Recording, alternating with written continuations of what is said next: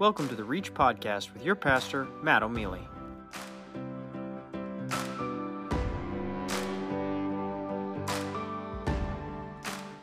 Go ahead and open your Bibles. We're going to be spending a lot of time in the scripture tonight, specifically in Romans 15 and 16, and it's going to be awesome.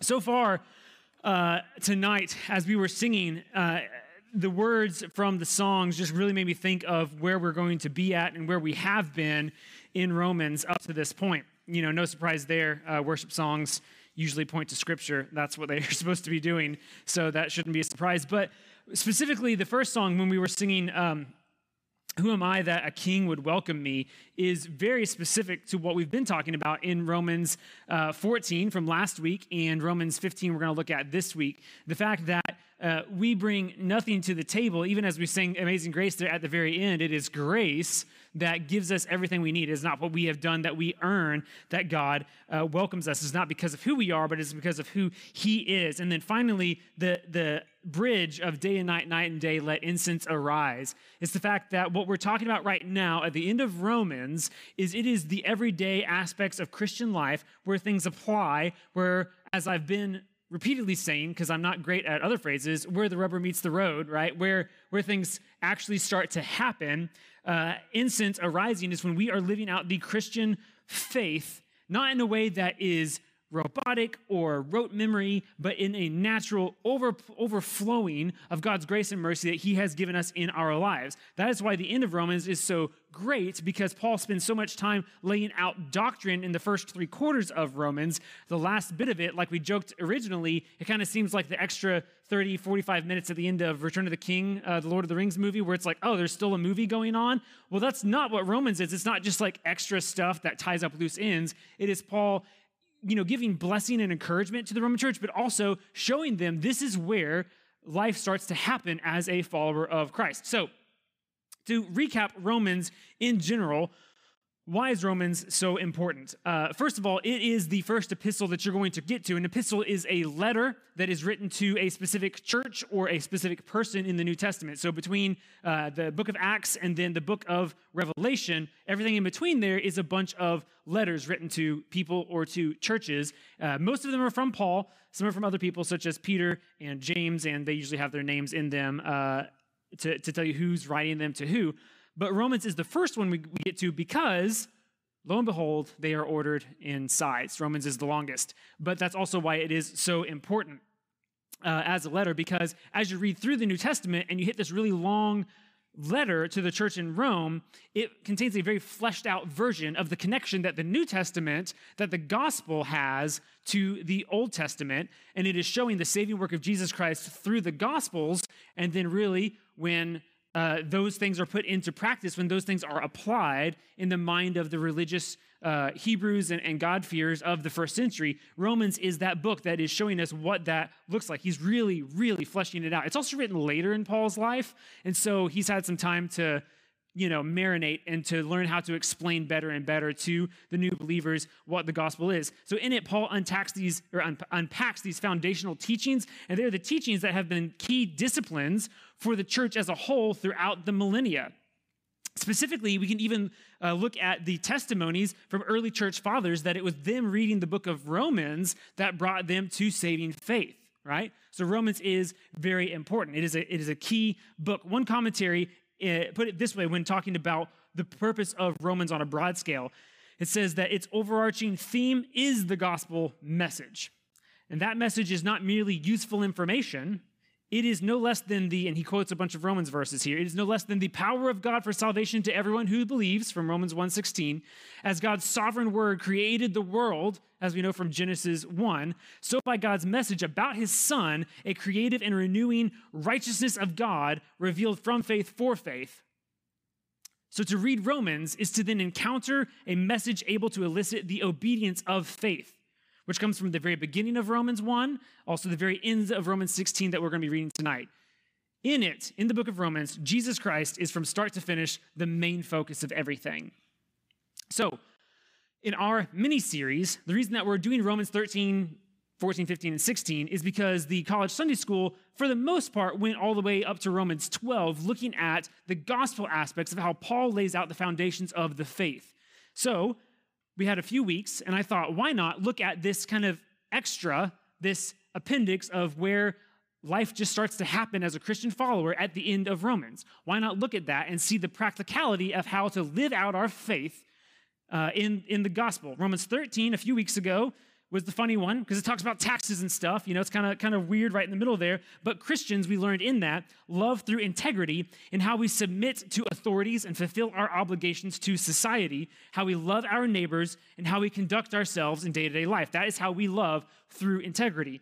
Chapter 14, last week, if you were there, a lot of you were gone, you can go and watch the online version of it, either on a podcast or on our YouTube page. But Romans 14, the summary for that was that we love through our forbearance. And remember, forbearance is that long-standing patience and giving grace and forgiveness to those that are struggling. So Christians love through our forbearance by not judging one another, not hindering one another, and mutually through that, building one another up towards faith in Christ. So today, we're going to just really go crazy and hit all of Romans 15 and 16 as fast as possible. The good news is there's just like a big old long list in the middle of 16, so we're going to just kind of blow through that, and it's going to be a good point, and you'll see what I'm talking about there. But first of all, let's look at Romans 15, starting in verse 1. We'll just read the first section here. It says, "We who are strong have an obligation to bear with the failings of the weak and not to please ourselves." Pause right there. If you were here last week or you weren't and you've listened to the sermon, you would know what we're talking about there because Paul is pointing out in Romans 14 that the strong in the faith should not be belligerent towards those that are weaker in their faith and make them stumble. That's that whole hindrance and judgment thing I was talking about. And for the weak in the faith, meaning those that might want to, be a lot more rule followy, if that makes sense, in their time, that they should not then look down on others that don't feel as convicted for these rule followings. Specifically for their context, it was talking about the Jew and Gentile mix, where it was, those that want to eat unclean food, but Paul and even Christ and others say that, everything is clean because God has made it so, right? And so that's the weak and strong there. So verse 15, or 15:1 is tying back to what we talked about last week, and it's Paul kind of tying a bow on that whole argument and showing us what that looks like, how this plays out. And primarily, it is through the way that we interact with one another through the example of Christ. So continuing on, let's restart in verse 1. "We who are strong have an obligation to bear with the failings of the weak and not to please ourselves. Let each of us please his neighbor for his good to build him up. For Christ did not please himself, but as it is written, the reproaches of those who reproached you fell on me." Meaning Christ is saying those, the reproaches or the attacks against you, Christ took those attacks on himself for us. "For whatever was written in former days was written for our instruction, that through endurance and through the encouragement of the scriptures, we might have hope. May the God of endurance and encouragement grant you to live in such harmony with one another in accord with Christ Jesus, that together you may with one voice glorify the God and Father of our Lord Jesus Christ. Therefore, welcome one another as Christ has welcomed you for the glory of God. For I tell you that Christ became a servant to the circumcised to show God's truthfulness in order to confirm the promises given to the patriarchs and in order that the Gentiles might glorify God for his mercy, as it is written." And this is Paul just hammering a bunch of Old Testament scriptures to prove his point. He says, therefore I will praise you among the Gentiles and sing your name. And again, it is said, "Rejoice, O Gentiles, for his people." And again, "Praise the Lord, all you Gentiles, and let all the peoples extol him." And again, Isaiah says, "The root of Jesse will come, even he who arises to rule the Gentiles. In him will the Gentiles hope.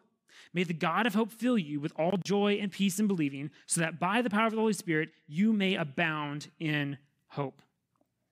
I'm going to pray and we will continue. Heavenly Father, I thank you for your word, and I thank you specifically for that first section of Romans 15, that as a Gentile, the hope of the Messiah is also meant for me, for all peoples and all nations, that you had planned it from the beginning to redeem for yourself people that would follow after you in faith. And Lord, I pray that as we look at your word tonight, that we will be excited, we will be convicted, and we will be encouraged to band together as the people of God.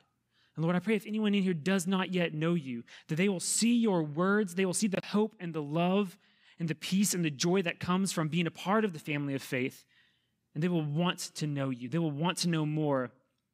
They will have an unquenchable thirst in their spirit about who you are. Holy Spirit, please move in our hearts and minds. It's in your Son's name we pray. Amen. So our first stop in this lengthy wrap-up of Romans is looking at Christian love through service, as the slide says, Christian love through service. And the reason I titled it Christian love through service, as we're going to see here, there's a whole lot of stuff about the family of faith in general.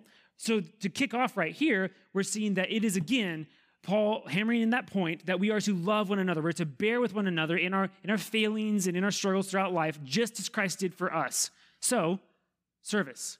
So in the same way that we love and serve those that God has placed in our lives, like a good, healthy, let's just pretend we all have a good, healthy family, right? Like if you've ever watched Bluey in here, then you know what I'm talking about, right? Like a good, healthy family that really takes care of each other. Even when we mess up, we forgive one another and we want to work together for the good of everyone, right? So that's what we're seeing here at the very end of Romans in this really long outro that Paul has written.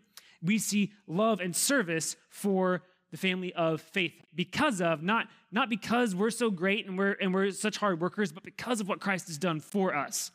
So that is what we're looking at tonight. So number one, our love of service is by being imitators of Christ. And that's what we see here in this first section, being imitators of Christ. Remembering again that Paul's pointing back to Romans 14, that we are not to judge or condemn or to despise other believers, nor should we hinder their conduct because of our conduct. He is giving us a final principle, specifically telling us that believers should take seriously their obligation to bear one another's burdens, right? This very first verse out the gate here, we should take seriously that we have this obligation. An obligation is an important duty. It's a responsibility to be imitators of Christ by bearing one another's burdens. So, if we believe the gospel, if we claim to know Christ, if we claim to be a Christian, remember Christian in the first century context meant little Christ. If we claim that, then you are no less called, therefore, to live sacrificially for the good of other people, just as Christ did.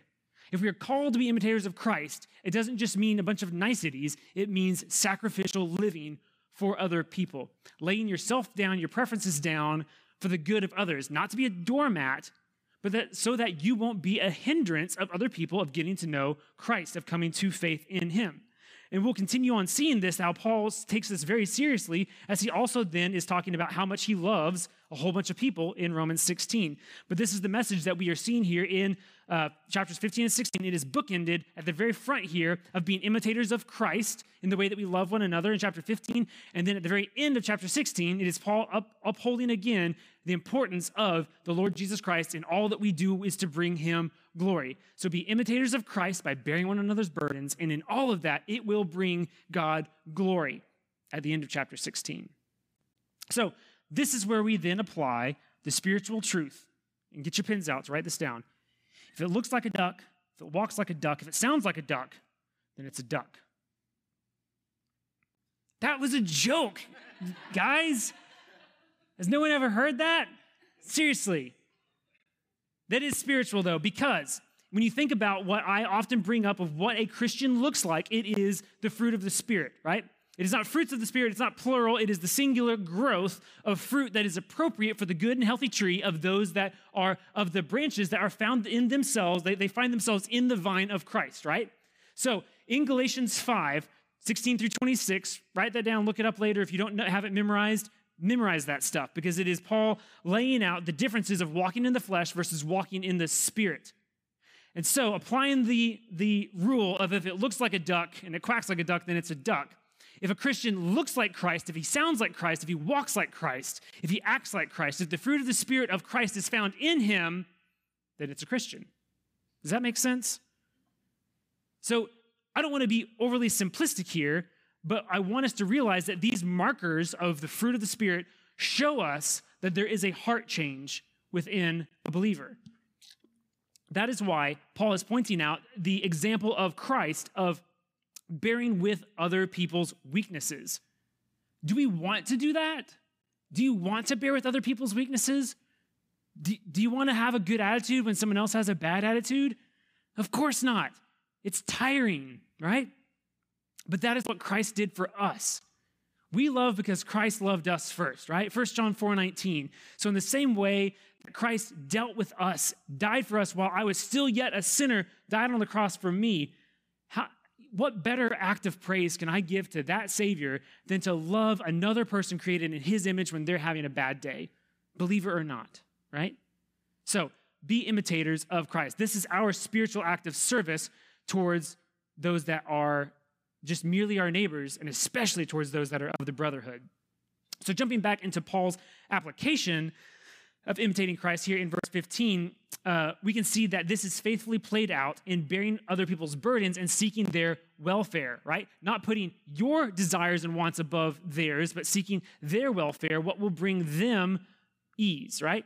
Again, not being a doormat, but this specifically is a way of looking how Christ looked, because John 4:34, Jesus says this. It says, Jesus said to them, my food is to do the will of him who sent me to accomplish his work. And what is his work? His work is to fulfill what was prophesied before him, right? What was accomplished through him living, dying, and raising back to life, and bearing with the burden of the weak. He died for us.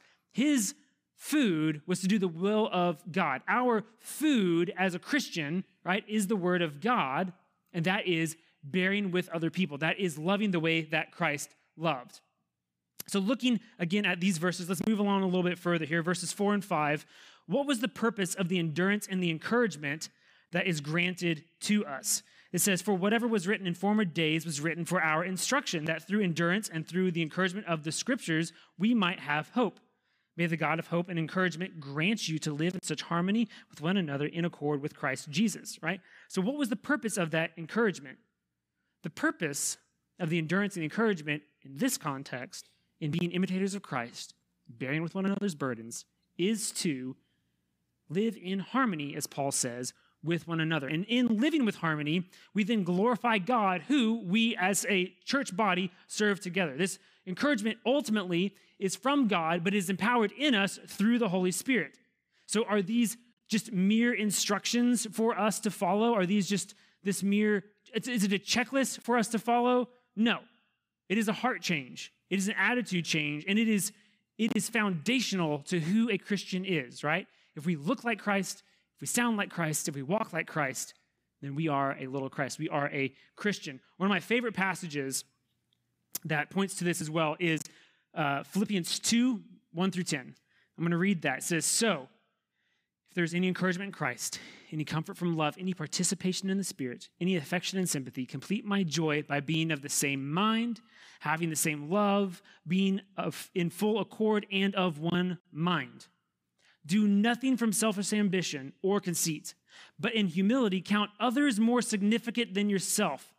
Let each of you look not only to his own interests, but also to the interests of others. Have this mind among yourselves, which is yours in Christ Jesus, who, though he was in the form of God, did not count equality with God a thing to be grasped, but emptied himself by taking the form of a servant, being born in likeness of men, and being found in human form, he humbled himself by becoming obedient to the point of death, even death on a cross.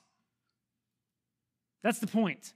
But I got to read the rest of it because it's so great. Therefore, God has highly exalted him and bestowed on him the name that is above every name, so that at the name of Jesus, every knee should bow in heaven and on earth and under the earth, and every tongue confess that Jesus Christ is Lord, to the glory of the Father. So, is this just merely instructions of a to-do list?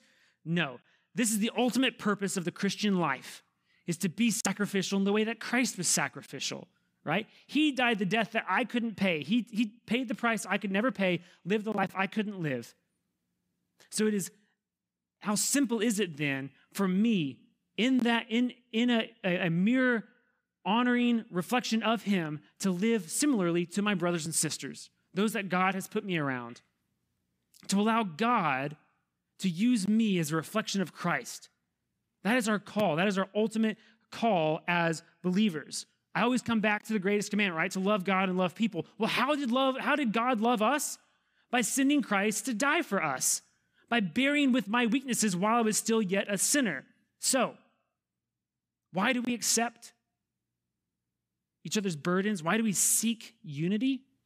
Because it glorifies God and it reflects Christ's actions and hearts toward us. One commentary laid it out this way. He said, significantly, in the same command that Paul gave strong Christians when he opened up chapter 14, verse 1, as we looked at last week, he says that the model of acceptance for Christians, however, is the Lord Jesus who accepted us. The Lord received believers when they were not only powerless, but also ungodly, sinners, and enemies, as described in Romans chapter 5.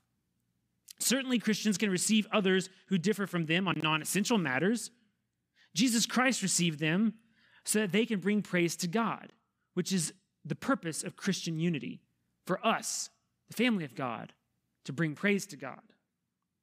It's not behavior modification. It's not being a better citizen or a better friend. It is to look like Christ, and in so doing, bring praise to God. So to wrap up this final part of Paul encouraging us to bear with one another, to forgive one another, and to live in harmony with the church family, as he started in Romans 14,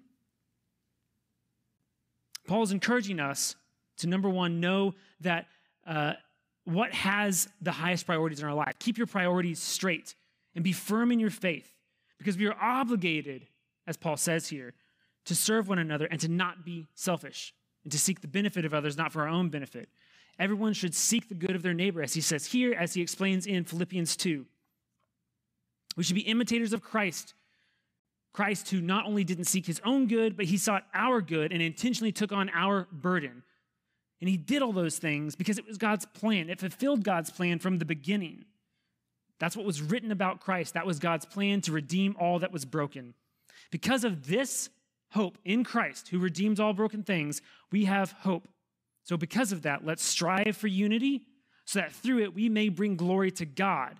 And since we've been so graciously welcomed in, going back to what I saw in that song earlier, since we've been so graciously welcomed in, not because of what we've done, but because of what Christ has done, it is then glorifying to God for us to welcome in others.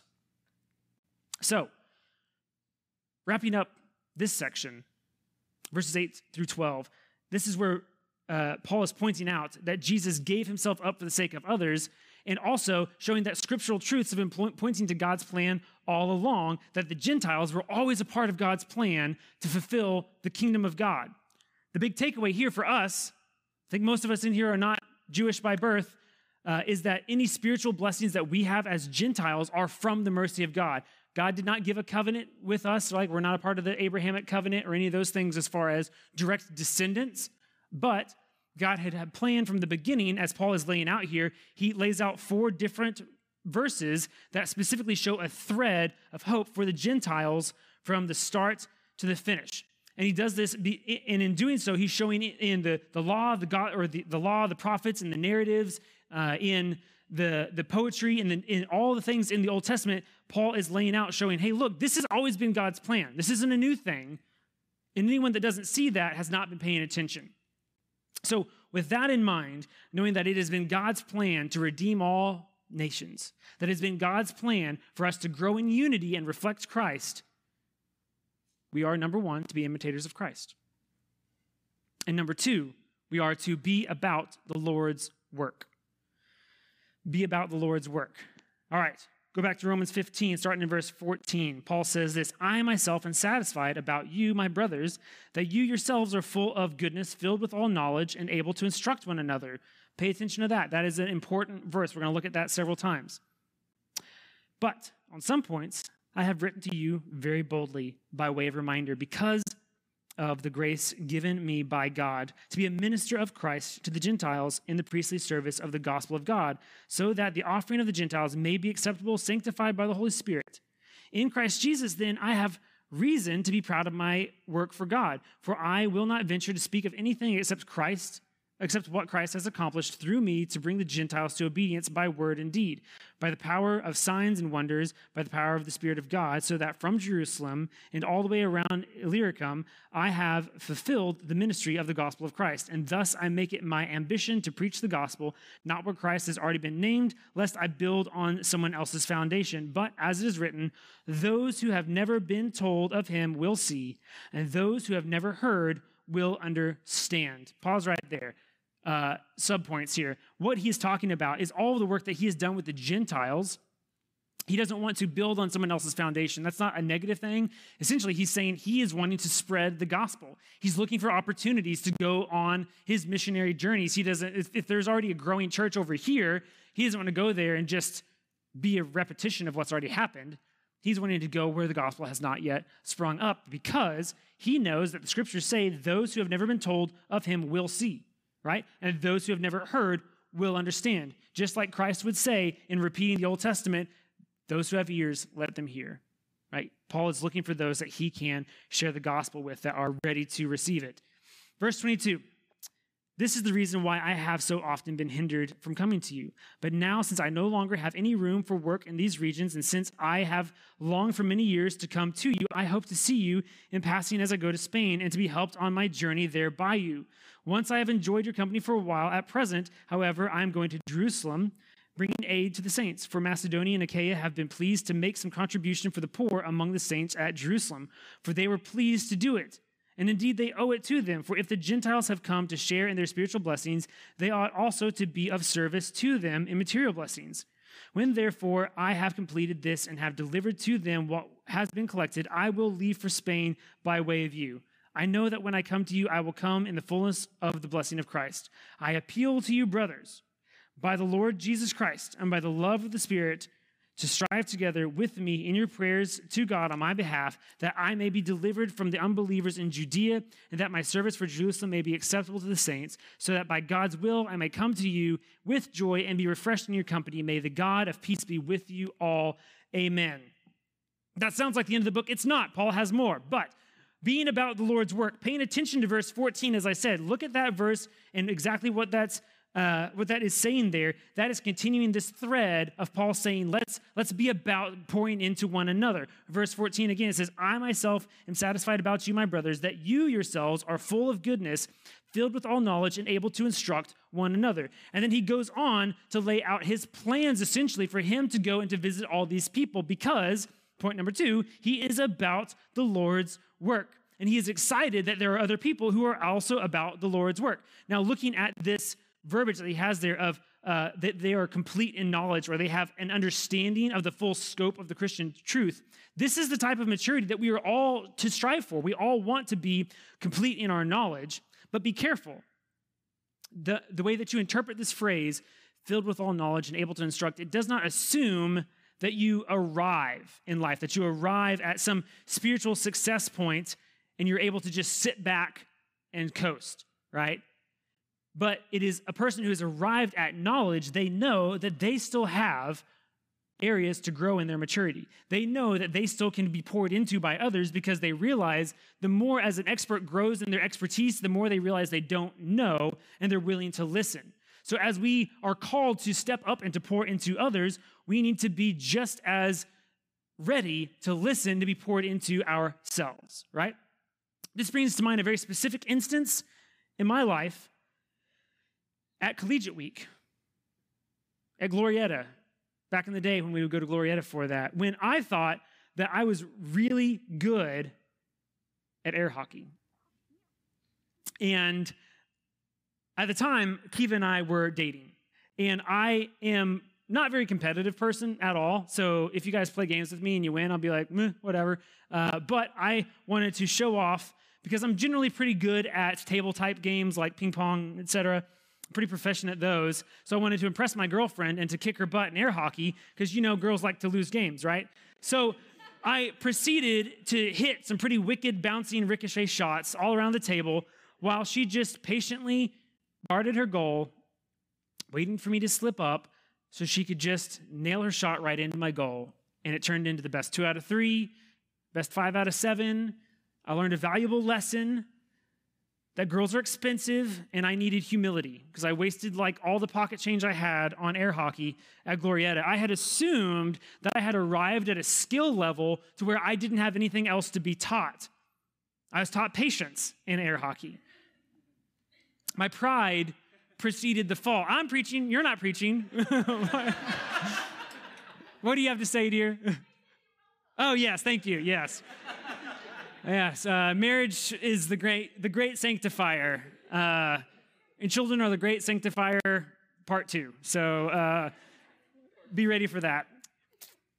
Likewise, as we mature in the Christian faith, be careful as you feel compelled to instruct one another, right? Be careful of that feeling that, oh, I need to instruct this person. For while we are called to do so, it does not mean that you are extra special, that you've arrived, that God couldn't possibly grow this person without you. Be careful of that, because that is not true. With that in mind, one thing that should make us take notice at the end of Romans is that Paul is taking an awful lot of time wrapping up his letter. Why is he writing so many extra tips and encouragements at the end of Romans? Several factors play into that. The fact that he had not yet visited Rome. He doesn't know a lot of these people he's writing to at all, right? He hasn't established personal relationships with them, but it is still showing his heart, as we're going to see here, especially in chapter 16. But even here, as he is showing his heart to be with them and to invite them along with his call to the Gentiles, he's super pumped up about that. That is obvious. It shows his heart for discipleship, Christian relationship, and the mutual building up of one another. That's what he's been talking about, right? Sometimes the intro of the letters or the outro, I guess, of the letters can get passed over because it just seems like pleasantries and formal stuff. But if you dig a little bit deeper and you think about who Paul's talking to and why he's talking to them and what he's sharing with them, you see the heart of a person who loves his people, the heart of a person who loves the mission of God, who wants to invite others to join with him in that, right? He's not the professional that wants to Lone Ranger this. He's the person who wants to bring others along with him and to invest in their life and to see them grow and flourish along with him. So how well do we do in investing our lives in other people? I'll be honest and say I'm not the best at it. I'm not that great.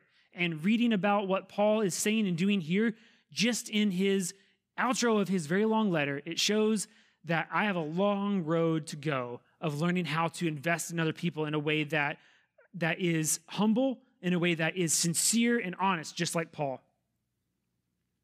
Because the truth is, we are called to imitate Christ. We are called to be like Paul in this. We don't put Paul up on a pedestal and say, look how great he is. We can never be that way. Don't even try. That is not at all what we're called to do. Because Peter tells us this in 1 Peter 2, 9 through 10. He says, but you are a chosen race, a royal priesthood, a holy nation, a people for his own possession, that you may proclaim the excellencies of him who called you out of darkness and into his marvelous light. Once you were not a people, but now you are God's people. Once you had not received mercy, but now you have received mercy. So as ministers, as a royal priesthood, we are called to preach the good news to others, not through us, but through the power of the Holy Spirit, through us in other people's lives. That is how they are made, as Paul is saying, acceptable to God, as the Gentiles were. So as a Gentile, looking at what Peter is saying here, I was not a people. I was not a part of God's people. I had not received mercy, but I have received mercy. I have been brought into God's people, adopted as a son. Therefore, I get to join as part of the royal priesthood in spreading the gospel. This takes us to the crazy long part of Romans 16. As we imitate Christ and form our lives around the Lord's work, just like Paul did, we are called to be about the Lord's people. We're called to be about the Lord's people. Now, I am going to properly pronounce every one of these names. Romans 16, verse 1, I commend to you our sister Phoebe, a servant of the church at Cenchrea, that you may welcome her in the Lord in a way worthy of the saints and help her in whatever she may need from you, for she has been a patron of many and of myself as well. Greet Priscilla and Aquila, my fellow workers in Christ, who risked their necks for my life, to whom not only I give thanks, but all the churches of the Gentiles give thanks as well. Greet also the church in their house. Greet my beloved Epaphras, who was the first convert to Christ in Asia. Greet Mary, who has worked hard with you. Greet Andronicus and Junia, my kinsmen, meaning his also Jews, and my fellow prisoners. They are well known to the apostles, and they were in Christ before me. Greet Ampliatus, my beloved in Lord. Greet Urbanus, my fellow worker in Christ, and my beloved Stachys. Greet Apelles, who is approved in Christ. Greet those who belong to the family of Aristobulus. Greet my kinsman Herodian. Greet those in the Lord who belong to the family of Narcissus. Greet those workers in the Lord, Tryphena and Tryphosa. Greet the beloved Persis, who worked hard in the Lord. Greet Rufus, chosen in the Lord, also his mother, who has been a mother to me as well. Greet Asyncritus, Phlegon, Hermes, Patrobus, Hermas, and the brothers who are with them. Greet Philologus, Julia, Nereus, and his sister, and Olympus, and all the saints who are with them. Greet one another with a holy kiss. All the churches of Christ greet you. Skip down to verse 21. Timothy, my fellow worker, greets you. So do Lucius and Jason and Sosipater, my kinsmen. I, Tertius, who wrote this letter, greet you in the Lord. Gaius, who is host to me and to the whole church, greets you. Erastus, the city treasurer, and our brother Quartus greet you. So, be about the Lord's people. By my count, that's about 40 or more individuals and groups that are mentioned here. 40 individuals, churches, house churches that Paul mentions. This even more so fleshes out the apostles' heart for the people of God and the work that God is doing in and through their lives. This lengthy section is more than just various pleasantries and niceties like the Midwestern greeting of tell your folks I says hi, right? That's not what's going on here. This is sincere, this is specific, and it's in depth. This brings to mind when I lived in NOLA in New Orleans. We often went to festivals. There's festivals pretty much every weekend in New Orleans in more than one neighborhood. And it is a lot of fun to go to those. And our favorite that we would go to was the Po' Boy Fest, which took up something like a dozen blocks with multiple music stages on either end of it. If you don't know what a po' boy is, it's a gigantic sandwich on French bread and filled with all sorts of things. And my favorite is fried shrimp, because that's the way God intended. But there's other good ones as well. So there's hundreds of food stands, and about 50,000 plus people would come throughout the weekend. And one year while we were walking around, we had invited one of Kiva's cosmetology school classmates to join us. And while we were there, every block or so as we walked, people would stop us, our friends would stop us. They would say hi, they would share tips on which stands had the best whatever type of po' boy that we wanted to have that day. And this blew her mind because we weren't from New Orleans. She was. And yet, we knew a ton of people in this giant festival. She was bewildered and she asked, how did we know so many people? And we basically just said, well, they're friends from church, or they're friends of friends from church that we invited to the coffee shop and we went out to dinner with. So how do we know these people? It's because we spent time with them through the family of God. It was intentional. Were they all my best friends? No, of course not. But it was worthwhile to invest time in their lives and likewise be invested back in as I got to know people from all over the country. Likewise, going off of Paul's example here, reading this giant list of names, we are to be about the Lord's people by loving them well through prayer, through encouragement, and through genuine friendship and concern for one another. As Pastor Philip often says, quality time comes through quantity time. So whether you're deepening your relationships and your accountability with one another, with your brothers and sisters in Christ, or you're seeking for opportunity for the Spirit to open up doors for you to preach the gospel into a friend's life who is far from God, spends time with other people. I feel sad saying that because I'm not great at it, right? I let a lot of excuses get in my way of spending time with other people. But this is the warmth and the attraction that the church family has that the cold and lonely world wants. Yes, it's the gospel of Christ. Yes, it's forgiveness that's found only in Him. But as a family of those that believe that and stake their lives on that, it is the warmth that we have towards one another that is unique. How can we live with one another and put up with each other's idiosyncrasies and annoyances in a way that is God-honoring and it not be attractive to those outside of the family of faith, right? Spend time with people. You might come from a family that benefits from good relationships. You might come from a family who lacks good relationships. Either way, if you know Christ, if you're a Christian, if you're a little Christ, you should be motivated to lean into your spiritual family, to lean into those who have good family relationships, to lean into those especially that lack good relationships, so that through them, through good relationships, we can pour into one another and together become more like Christ. Yes, we're all different. Yes, we'll annoy each other. I guarantee you the apostles annoyed Jesus. But he wants us to spend time together and together spend time with him. So learning from Paul here, these verses show us his heart for all these people, how much he's prayed for them, how much he's sacrificed for them. And clearly every one of them in some way has also sacrificed alongside him. As he said, they stuck out their neck for him. Many, if not all of them, at some point risked physically for Paul, for the sharing of the gospel ministry together. Looking a little bit closer in this list, we see there are representatives of both genders. There's various backgrounds. There's different social classes. There's different locations.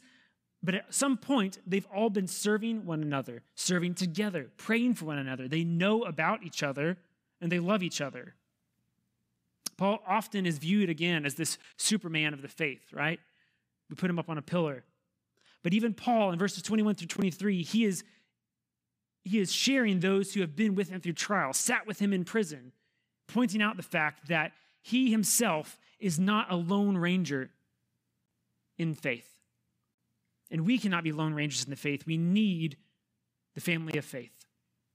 This serves as a real-life illustration. If you back up to Romans 12, those of you that were in Sunday school would have talked about this. Romans 12:5, Paul says, "So we, though many, are one body in Christ and individually members of one another." Paul is showing through his own testimony of his life, of the relationships, the friendships, and the depth that he has with these people, what that looks like. So as we wrap up Romans, remember, be imitators of Christ, forming our lives around the Lord's work and his people, so that, number 4, we may be about the Lord's truth. If we have any hope of succeeding, we need to be about the Lord's truth. Paul has more than anything made it evident throughout this whole letter that our hope is built on nothing less than Jesus' blood and righteousness, which I quoted that intentionally. That is a hymn, unlike Pastor Zach, who unintentionally says lines from worship songs all the time because he's the worship leader and they're just in his head. But for us, that song just kept coming to mind as I was looking at what Paul was ending on here. There's even this doxology we're going to read here in a second at the end of Romans 16, that we should be about Jesus and his blood and his righteousness, not ours, but what he has accomplished. That is the Lord's truth. Paul is wrapping up with an appeal for us to stick to truthful doctrine, to stick to sincere, wise obedience, all to the glory of God.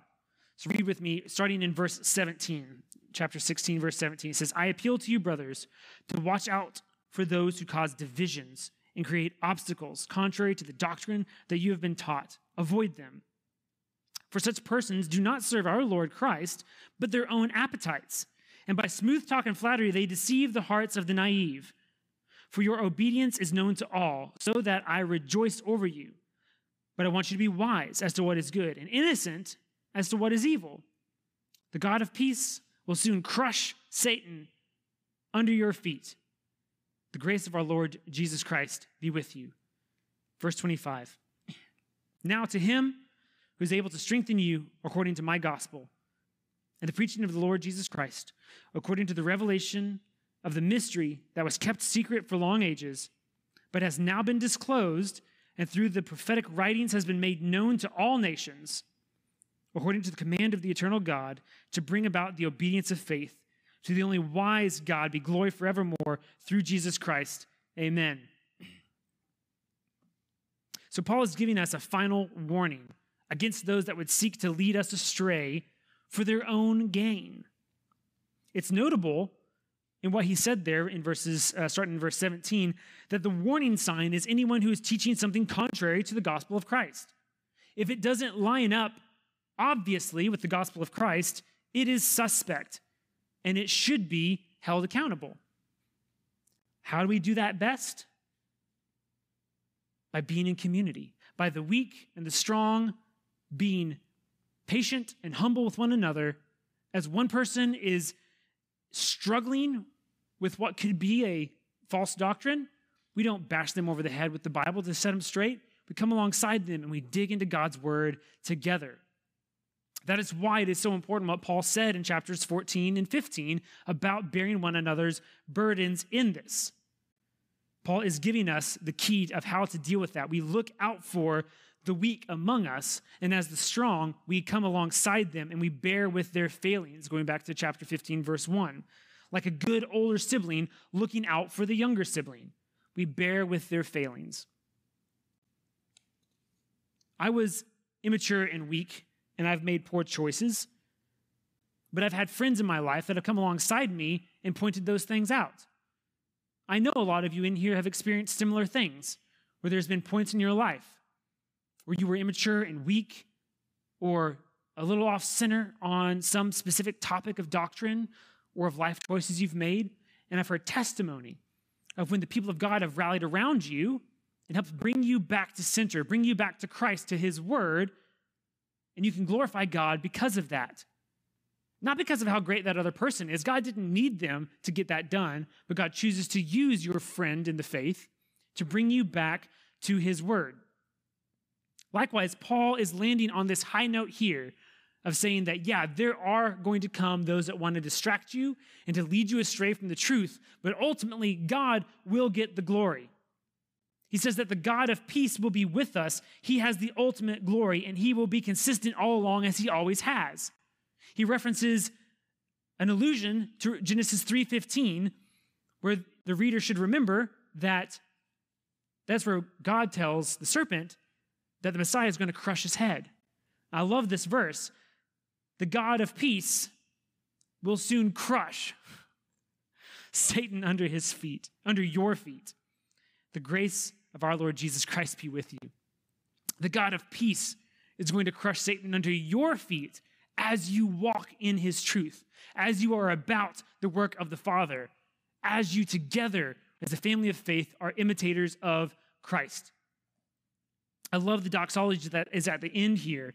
It is a short hymn of praise to God, summarizing what Paul's letter has been about this whole time, where he is taking us, revealing the truth of the gospel of Jesus Christ. The fact that it was a mystery from ages past, and all along it has been meant for all nations. That according to God's command and God's intent and God's design, that we would come to faith in him and be obedient through Christ. And in that, it will bring him glory. So, this loving, encouraging family of faith, this faith rally that Paul has laid out here as he is explaining the relationships and the work that he has done with these people, should be an encouragement to us, but it should also bring conviction. Where do we need to grow as imitators of Christ in our lives? Where do we need to grow in how we are connected to the Lord's people? Where can we grow in our lives to where we focus on the work of God and not just our preferences and idiosyncrasies? Put the summary up on the screen for me here. But it's essentially that we are called to be imitators of Christ. And through being imitators of Christ, we are then making ourselves about his work. Because even Jesus says he wasn't here for his own pleasure, he was here for the will of the Father. So we, as we are about the work of the Father, about the work of Christ in our lives, we are then also leaning upon the brotherhood of faith, and through that, we get to bless all around us. It is my hope for Reach as we go forward into a new school year here in just a few weeks, as we're in a new season as the Reach community, as I'm coming in and, right, I'm new and I'm different or whatever.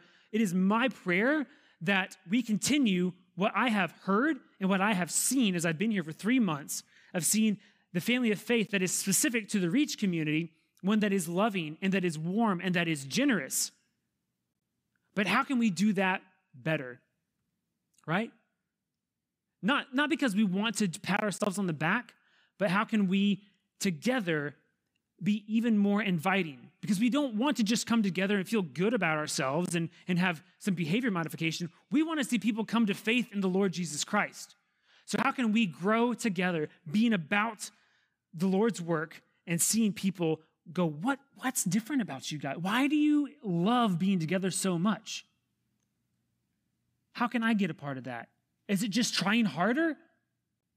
No, it's not just trying harder. It's through love, loving God, loving people, and seeing the fruit of the Spirit grow in our lives, not just individually, not just alone as a lone ranger, but together as the family of God, working for something bigger than us, and that is Christ and his gospel. Be open and honest. How have you been? It's summertime, right? How have you been with pouring into the family of faith? Have you been making time for one another? Or do you let excuses of life be a wall between you and those that God has sovereignly placed you around? Right? Is Netflix more important than spending time with other people? Is sleeping in again this summer more important than spending time with other people? I'm not a morning person. I get it, man. If I don't have to be somewhere, I won't get up. But other people are worth it because they're made in God's image. God loves them. And if you are a Christ follower, he wants you to pour into those that he has placed you around. So how can we, as the Reach community, be honest about that and hold one another accountable, invite one another? Sometimes we don't feel like going and doing stuff. Sometimes you do. And when you do, invite others because they might not feel like it and they need that little nudge. Let's be about God's work. Let's be about the gospel.